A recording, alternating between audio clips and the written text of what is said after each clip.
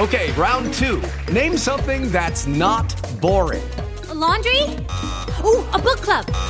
Computer solitaire, huh? Ah, sorry, we were looking for Chumba Casino. That's right, ChumbaCasino.com has over 100 casino-style games. Join today and play for free for your chance to redeem some serious prizes.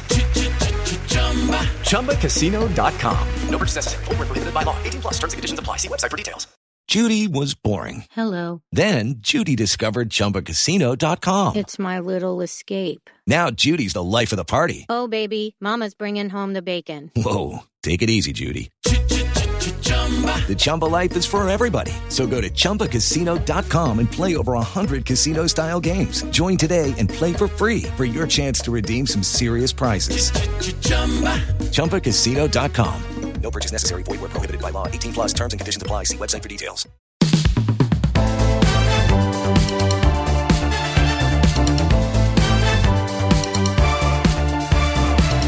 Hey everybody, welcome to Just for Variety. I'm your host, Mark Malkin. In today's episode, I'm chatting with Neil Patrick Harris about his role in HBO Max's new limited series, It's a Sin, about a group of gay friends in London during the early days of the AIDS epidemic. Harris talks gay role models, shooting the fourth Matrix movie, and what he thinks of the upcoming reboot of Doogie Howser, MD. So stick around, I'll have Neil Patrick Harris coming up after the break.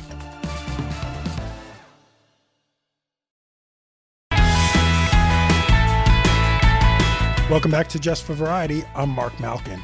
In It's a Sin from Queer as Folk creator Russell T Davies, Neil Patrick Harris plays Henry Coltrane, an older gentleman who becomes a mentor and father figure to a young gay man just coming to terms with his sexuality.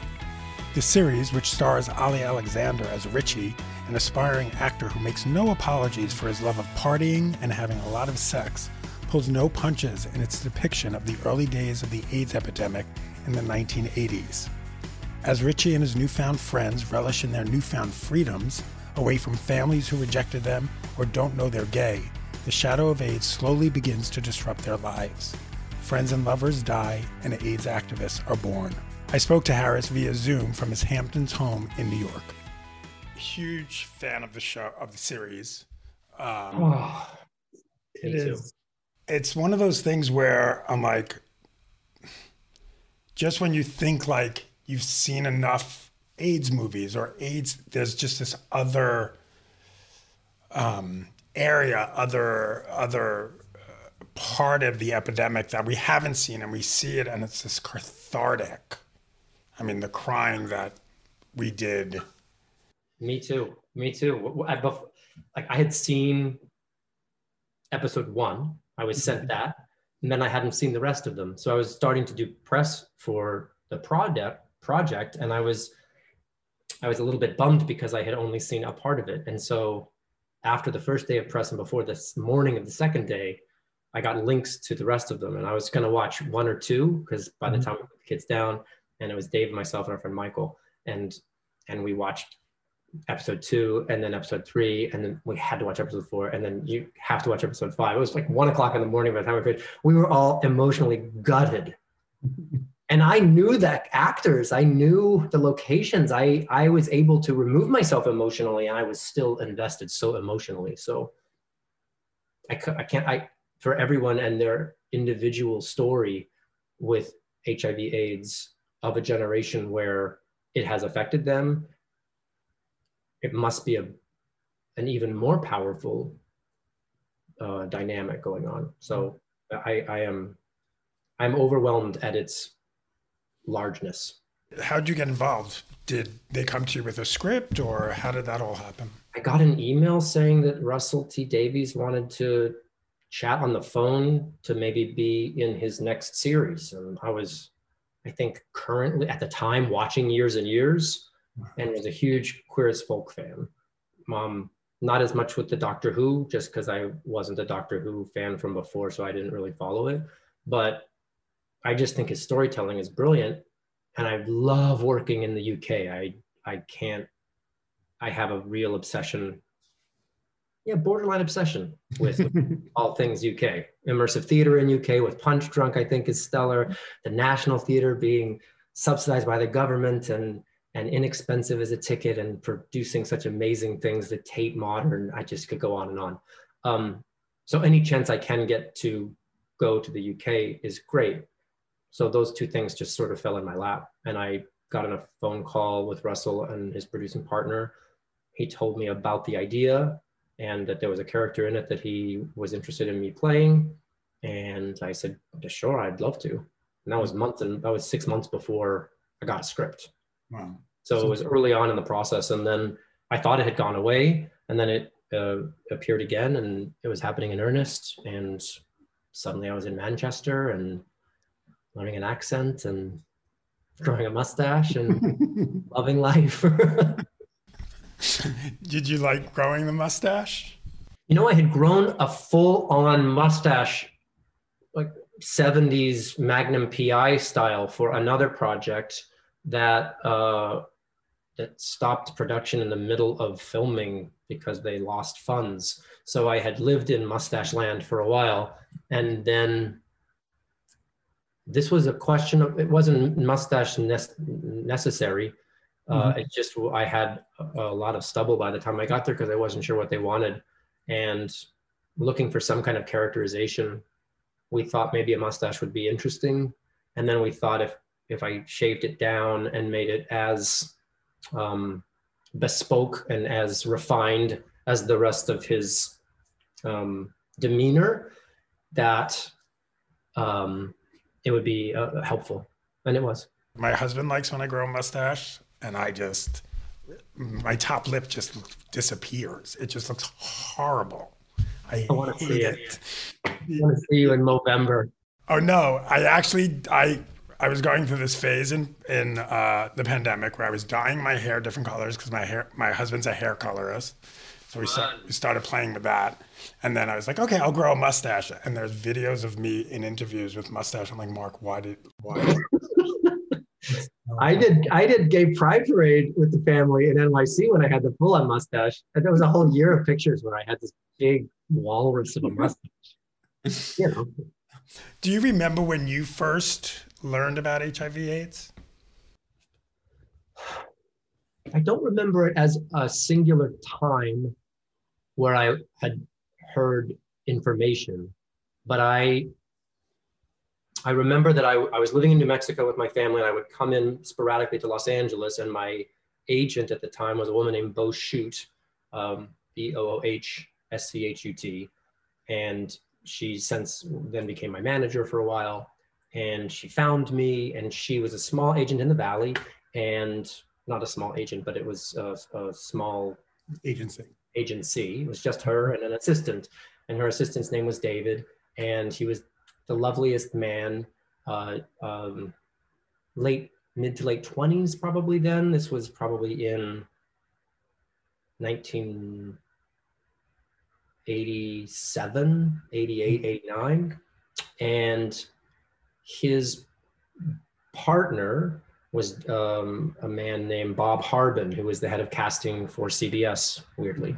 CBS? ABC. Okay.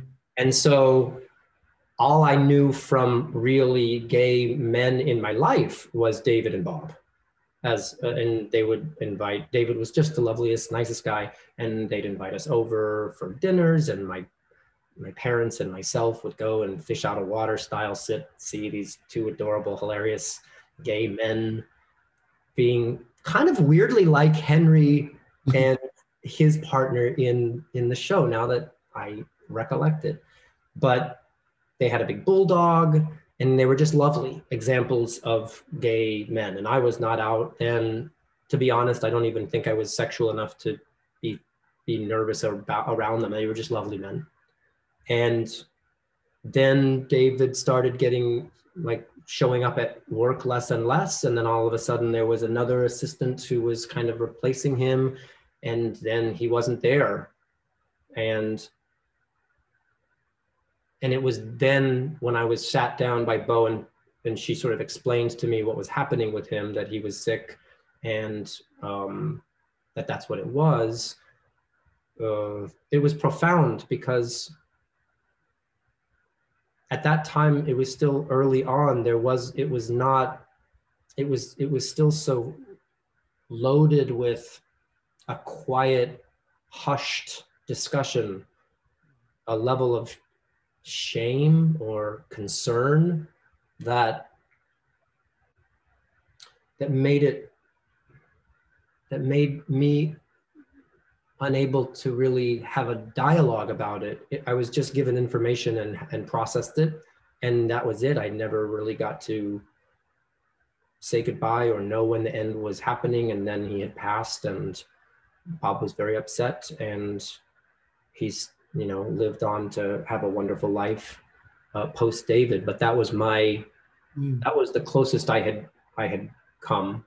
I was sort of grew up in the middle. I didn't grow up in Los Angeles, so I would go back to New Mexico. And so I thankfully was in between. I didn't have to sit through respite in hospitals of friends. And since then I've learned a lot and heard a lot, and been a lot of stories have been shared with me from David Furnish and Elton, from the ensemble cast in Rent. So I've lived firsthand experience, but not in the trenches, as it were.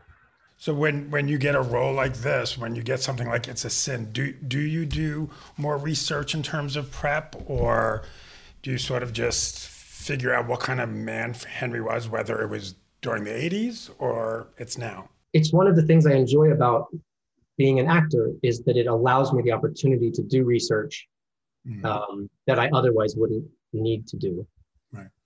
That said, I didn't do a lot of research about HIV/AIDS because my character's trajectory was one of kind of sudden confusion, and then never having a breadth of knowledge about it. In fact, his final scenes, he speaks with quiet confusion about what all of this might be. Mm-hmm. So I didn't want to do undue research and then have it weirdly affect my performance. Mm-hmm. So but that's not to say that just out of curiosity, I haven't done due diligence. So. The thing that's amazing about this series is it does that great balance of it's entertaining, and there are moments where I'm just relishing Richie's life, the abandonment, I'm just going to go for it. I'm just living, obviously not knowing that this epidemic is coming. 100%. And then it's just such a great, it's not the right word, but a reminder of what happened and what could still happen. And it's this, you would think, oh, I don't want to watch something like this. This is going to be depressing. This is going to be about, my community just dying. But it's something so cathartic about art like this. What is it? Is it just reliving it? Is it just seeing it through others' eyes? What, does that make sense? That makes perfect sense. And my answer would be Russell T Davies. Mm-hmm. I think he has a real innate skill at writing about big picture issues in a very conversational way. The doors are wide open for you to jump in. Mm-hmm. Halfway through the first episode of this thing, you care about these kids. You want to see them grow up. You want them to experiment. You want them to dance and have fun. And that's all written. That's all written. It could be very cautionary and medicinal and make it feel like you know what's coming. But at the end of the first episode, that great juxtaposition between my character Henry's situation and them all speaking directly into the camera about what they're looking forward to in the next year and the next 5 years, what they want to do when they grow up is very profound. I wanted them to succeed in their endeavors, and yet I had a feeling that given that I'm watching this on film, it's almost Russian roulette. Mm-hmm. You assume that at least one of them won't have the outcome that they're hoping for. And I think that makes great for very interesting and intriguing storytelling. And it always comes, for me, projects like this always comes down to the dancing. The dance, for me, anytime, What do you mean the dancing? The literal dancing in the the scene? literal dancing scenes, Queer as Folk, they had them all the time. And it was when you felt that euphoria. Longtime Companion. I don't know if the last time you watched it, if you remember the last scene and they're all coming back on the beach and they're just dancing. I don't know if have you watched Veneno yet? No. There's a dancing scene in Veneno, and that gets me every time. It's the dancing. It's such a, for gay men, it's so many times the first time that we were allowed to be free. Because for me, when I was this little gay boy, I was so self-conscious about dancing, I wouldn't. Same. So when I was finally allowed to, it was a freedom that I had never experienced before.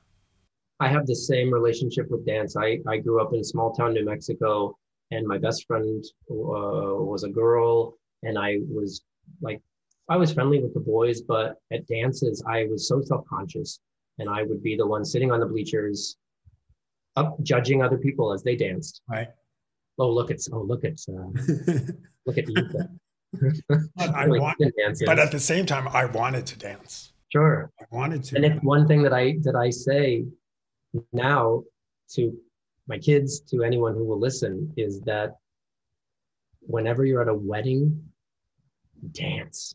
Yeah. Wedding dancing is my favorite because you have all these demographics all together. You have grandparents and siblings and people that you don't know, and everyone's there to celebrate a cause. You're not there just because it's Saturday night and you're going out to get lucky. No one's there to get lucky, and you can just dance. And it is a really great feeling.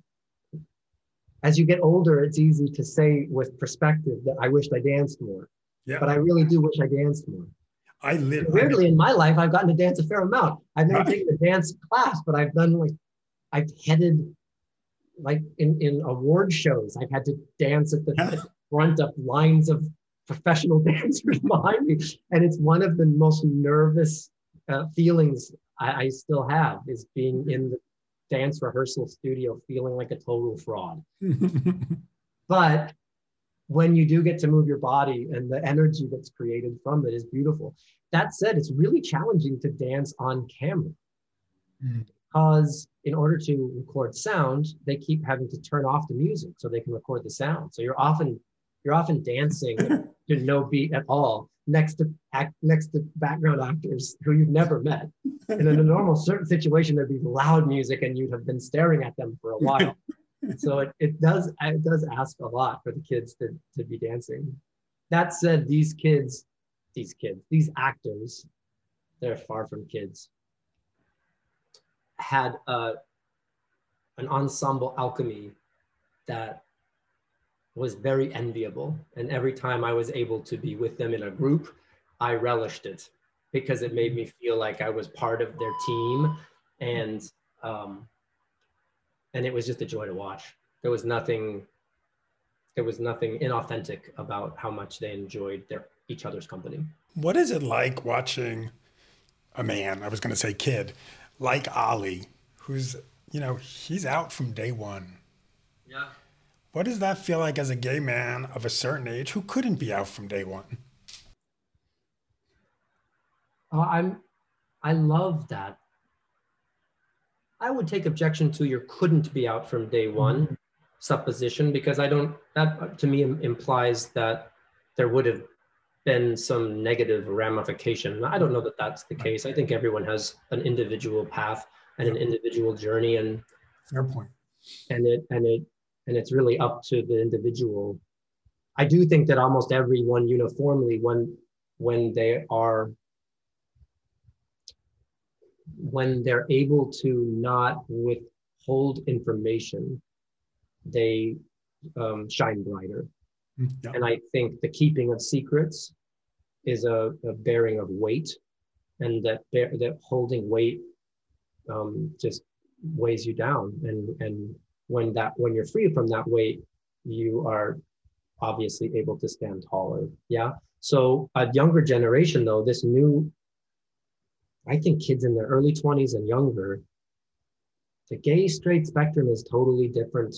It seems that the labeling and the stigma is just not there.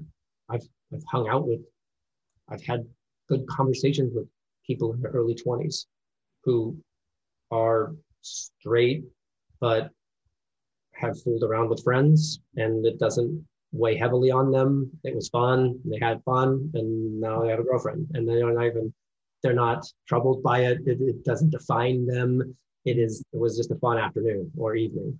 And I love that. And so when I look at Ollie, granted, he came up from music, and music's a different story now, which is an interesting thing to say, because I think when I was his age, it would have been much harder to come out in the music industry than as an actor, right? Wasn't that glass ceiling what seemed more difficult? I mean, for me, the only, I was obsessed with Boy George. Right.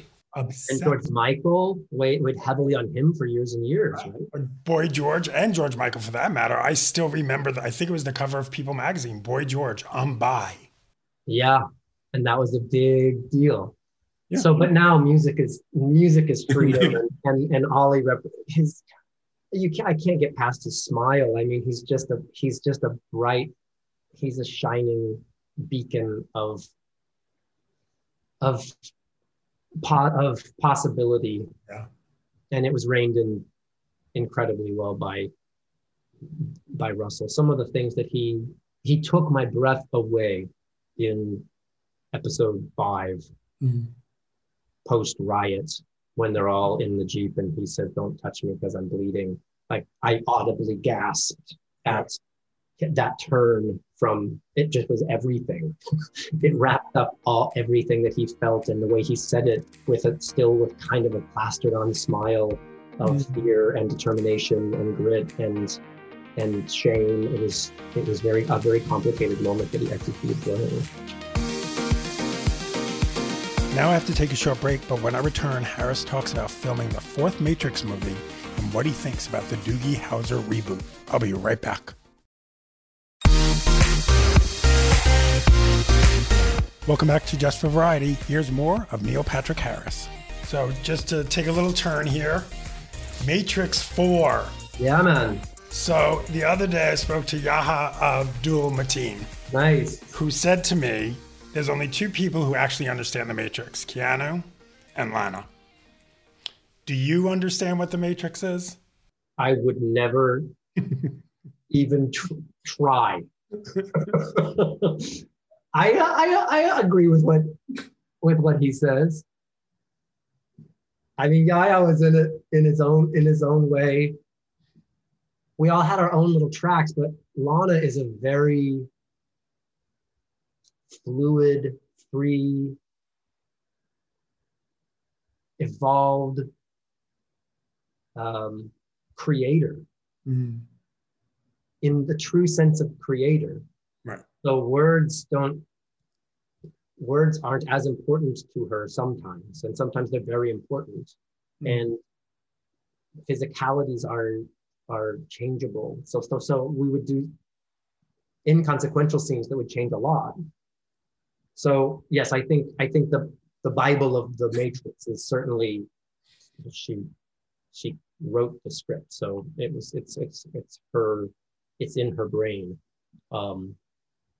But yes, we're all just puppets. We play along with whatever it is. Did you watch the other movies before you went to shoot it? Of course. Like right before, to sort of throughout. What are you thinking? Like, I'm going to be in the Matrix. Like, that is just, it's the Matrix. Like, my husband, it's literally his favorite franchise of all time. I wish I could say that my role allowed the appreciation of the largeness of it.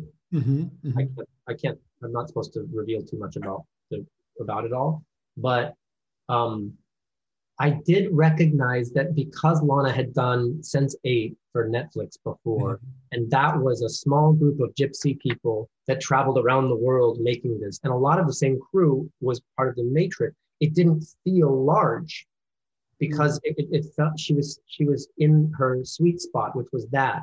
which was filming on the fly, filming using natural light. So sometimes you'd sit around for an hour waiting for the clouds to clear, and then you'd quickly film. You'd film pages at a time in 30 minutes and then be done, because she has ideas and vision. So it always felt very spur of the moment and felt very spontaneous, which I think is very unique for the scale of the movie. Right. You would think that a giant movie would be 100% storyboarded, animatics, we're checking off shots. And I think she's lived that before 3 times over. And I would suspect that she wants to do things her own way now. And it was so to answer your question, it wasn't often that you felt that you were doing something gigantic, because she made it feel very intimate. And I feel like watching the movie will be a different experience than it was watching the first 3 in a visual way. And now, could you believe life has come full circle? There's going to be another Doogie Howser. I heard that. Yes. How wild. But I'm so happy. Yeah. Why is that? Well, the creator of it was a producer on How I Met Your Mother. I think setting it with a female protagonist is a great call. I love Hawaii, and I think the notion of having it be set there is personal for her, and I just think it's in good hands. I'm a big, massive Disney Plus fan. Literally have been watching. We watched with the kids WandaVision. So good. First 3 episodes are so weird. Great. So weird. And I want to know what's happening, and I have no idea. So I love it. The Imagineering story was my happy place. So I think it's in really good hands. It feels like it's going to be a passion project for many, and I can't wait to watch it. Has anyone approached you about sort of appearing in the background? You're in a hospital scene. No. Would you? My goodness, that's a tricky question to answer to you, because if I say no, it sounds like I don't want to be involved with it, and I'm passing judgment on it. If I say yes, it sounds like I'm trying to get a job. So it hasn't come my way, and I sincerely wish them all great success. And then one last question for you: what's the worst audition you ever went on? I remember auditioning for not for Wolverine, for Night. What was the part that Alan Cumming played in the Marvel movies? Nighthawk? I don't even know. That's Nightcrawler or something like that. Uh-huh. We were auditioning for a Marvel movie, and I was supposed to be that part that Alan Cumming got. And I remember auditioning and feeling just so. This was very early on, and this was, I think, X-Men 2 something, or the first one.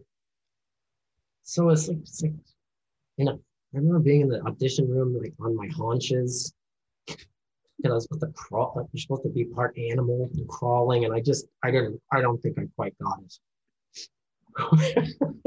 I clearly didn't quite get it, but I remember feeling insecure in my own skin at that time to be heroic and animalistic at the same time, which is a drag, because now that I'm 47, that's one of the bucket list things I'm dying to do. Superhero? Well, I don't know about superhero, but big scale CG elements, like a large movie. Like it could be Chris Nolan large. Mm-hmm. It could be PlayStation 5 large. But like some kind of big, where you're doing wires. I love that stuff. And the little tennis balls. Yeah. Looking at other people's drawings of what it's going to look like, and having to live in a world of the future, I think would be fun. So I think we have to get you a superhero movie. Okay. Or series. I mean, Disney Plus is doing so many of the superhero series now. That's true, and we are huge Mandalorian fans. Are you? Oh man, aren't you? I've tried. What do you mean you tried? Like you saw? I tried and I kind of walked away from it. So I have to come back. It's a bonus that you get excited 10-year-old children watching it with you, because Gideon, as the scenes go on, he's like, "Oh, that's an F-Wing 2 shot. That wasn't seen. I saw that in a Lego that I put together 3 years ago. That houses these kind of robots." So it's very exciting. So, but yeah, that turned out to be that turned out to be great. Yeah, I loved WandaVision. I didn't know what to expect, and once I watched, I was like, "This is." I still don't know what to expect. What is happening? And I won't read anything about it because I don't want to know. But I have a position. I said, by the way, family, I don't want to know. Neil, this is great. It's good seeing you. You too, sir. Great series, and hopefully next time we see each other, it is in person. Absolutely. Tell David I said hi. I will. Thank you so much, bud. Take care. That was Neil Patrick Harris. Now it's time to go inside the pages of the magazine and my column, Just for Variety. For this week's column, I spoke to Susanna Bier, director of The Undoing, about her next project, The First Lady, a Showtime anthology series about the First Ladies of the United States, starring Viola Davis as Michelle Obama and Michelle Pfeiffer as Betty Ford. I recently caught up with Bier in Atlanta, where she's prepping for the production. Turns out it was Sandra Bullock, star of her Netflix hit Bird Box, who introduced Bier to Viola Davis. So I got a text from Sandra Bullock, who was on set with Viola Davis, and said, "Hey, I'm here with Viola Davis. Would you like to talk to her?" And I was like, "Oh my God!" I mean, I've always admired Viola Davis. So yes, please. And I think that, they were like just kind of hanging around. And so I spoke to her and she said, "Yeah, we got this series and we want you to direct it. And that's just the way it's going to be." And I was like, yeah. And she said, "By the way, it's you have to direct the whole thing. And it's like, it's probably like, it's 9 or 10 episodes." And I was like, no. And she said, "Yeah." And then I was like, I kind of find myself kind of not really capable of not obeying. Viola Davis had spoken. That was The Undoing director, Susanna Bier. Thanks for listening to this week's episode of Just for Variety. Coming up next time, Robin Wright, who makes her directorial debut with the stunning new drama, Land. Until then, you can find me on Twitter and Instagram at Mark Malkin. Also, let me know what you think of the podcast, what you've read in my column, and what you'd like more of. Until next time, stay safe and be well. And please, keep wearing your masks. See you soon.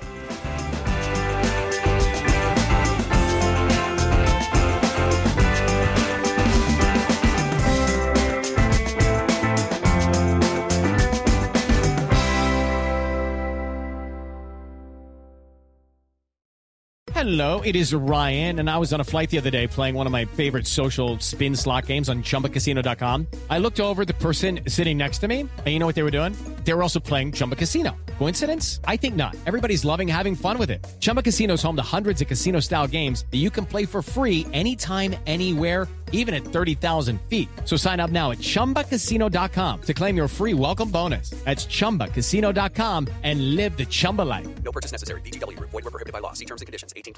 Hello, it is Ryan, and I was on a flight the other day playing one of my favorite social spin slot games on ChumbaCasino.com. I looked over the person sitting next to me, and you know what they were doing? They were also playing Chumba Casino. Coincidence? I think not. Everybody's loving having fun with it. Chumba Casino is home to hundreds of casino-style games that you can play for free anytime, anywhere, even at 30,000 feet. So sign up now at ChumbaCasino.com to claim your free welcome bonus. That's ChumbaCasino.com and live the Chumba life. No purchase necessary. VGW. Void where prohibited by law. See terms and conditions. 18+.